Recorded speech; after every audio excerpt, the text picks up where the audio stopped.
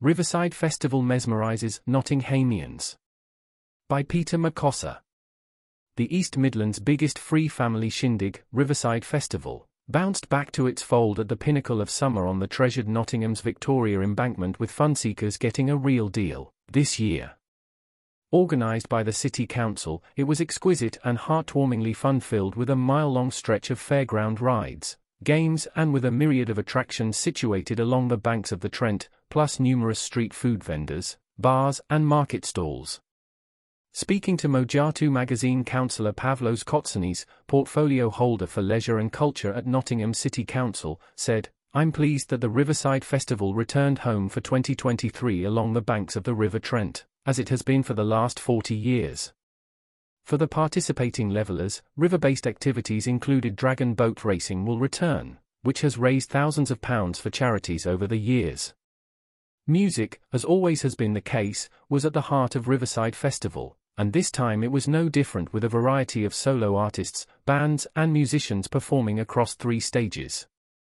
In an interview, Caden Phillips, 23, from River Green Road in Clifton said, "I have had the best time of my life in these 3 days. What an experience." The Monument stage hosted global music performances that are not usually seen in Nottingham, including exciting and innovative international acclaimed beats and genres including Afrobeats. On Friday night, the headliners Bufo's Wake took to the Stagio and lived to their billing and mesmerized the audience, armed with their accordions, violins and a bucket full of gusto, supported by the Afrobeat and reggae-inspired soothsayers.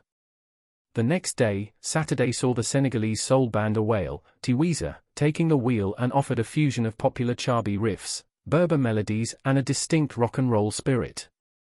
Then the much-awaited Soukous band Kasai Marsari took to the stage, and tickled the audience's excitement before Balkan Beats from Vienna with Hotel Balkan, and a 6-piece Bhangra group Akanak took their turn to give the festival patrons a good run for their money.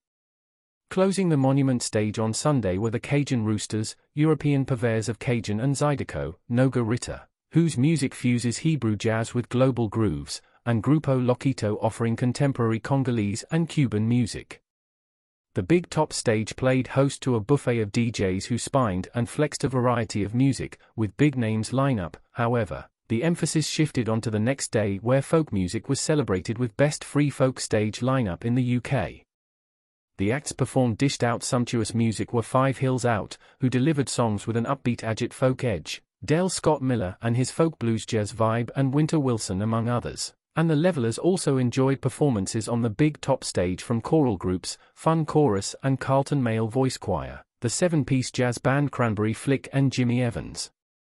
One of the most popular and fan-favorite elements of the festival was the fireworks display. It surely was a perfect August festival to remember with fond memories, with the 10-minute spectacle, which saw crowds of up to 40,000 lining up the Trent to watch, took place on Friday and Saturday night at 10:30 p.m. prompt. Oladipo Adeyemi, a Nigerian international student at the Nottingham Trent University, said, "I will remember this time the rest of my life.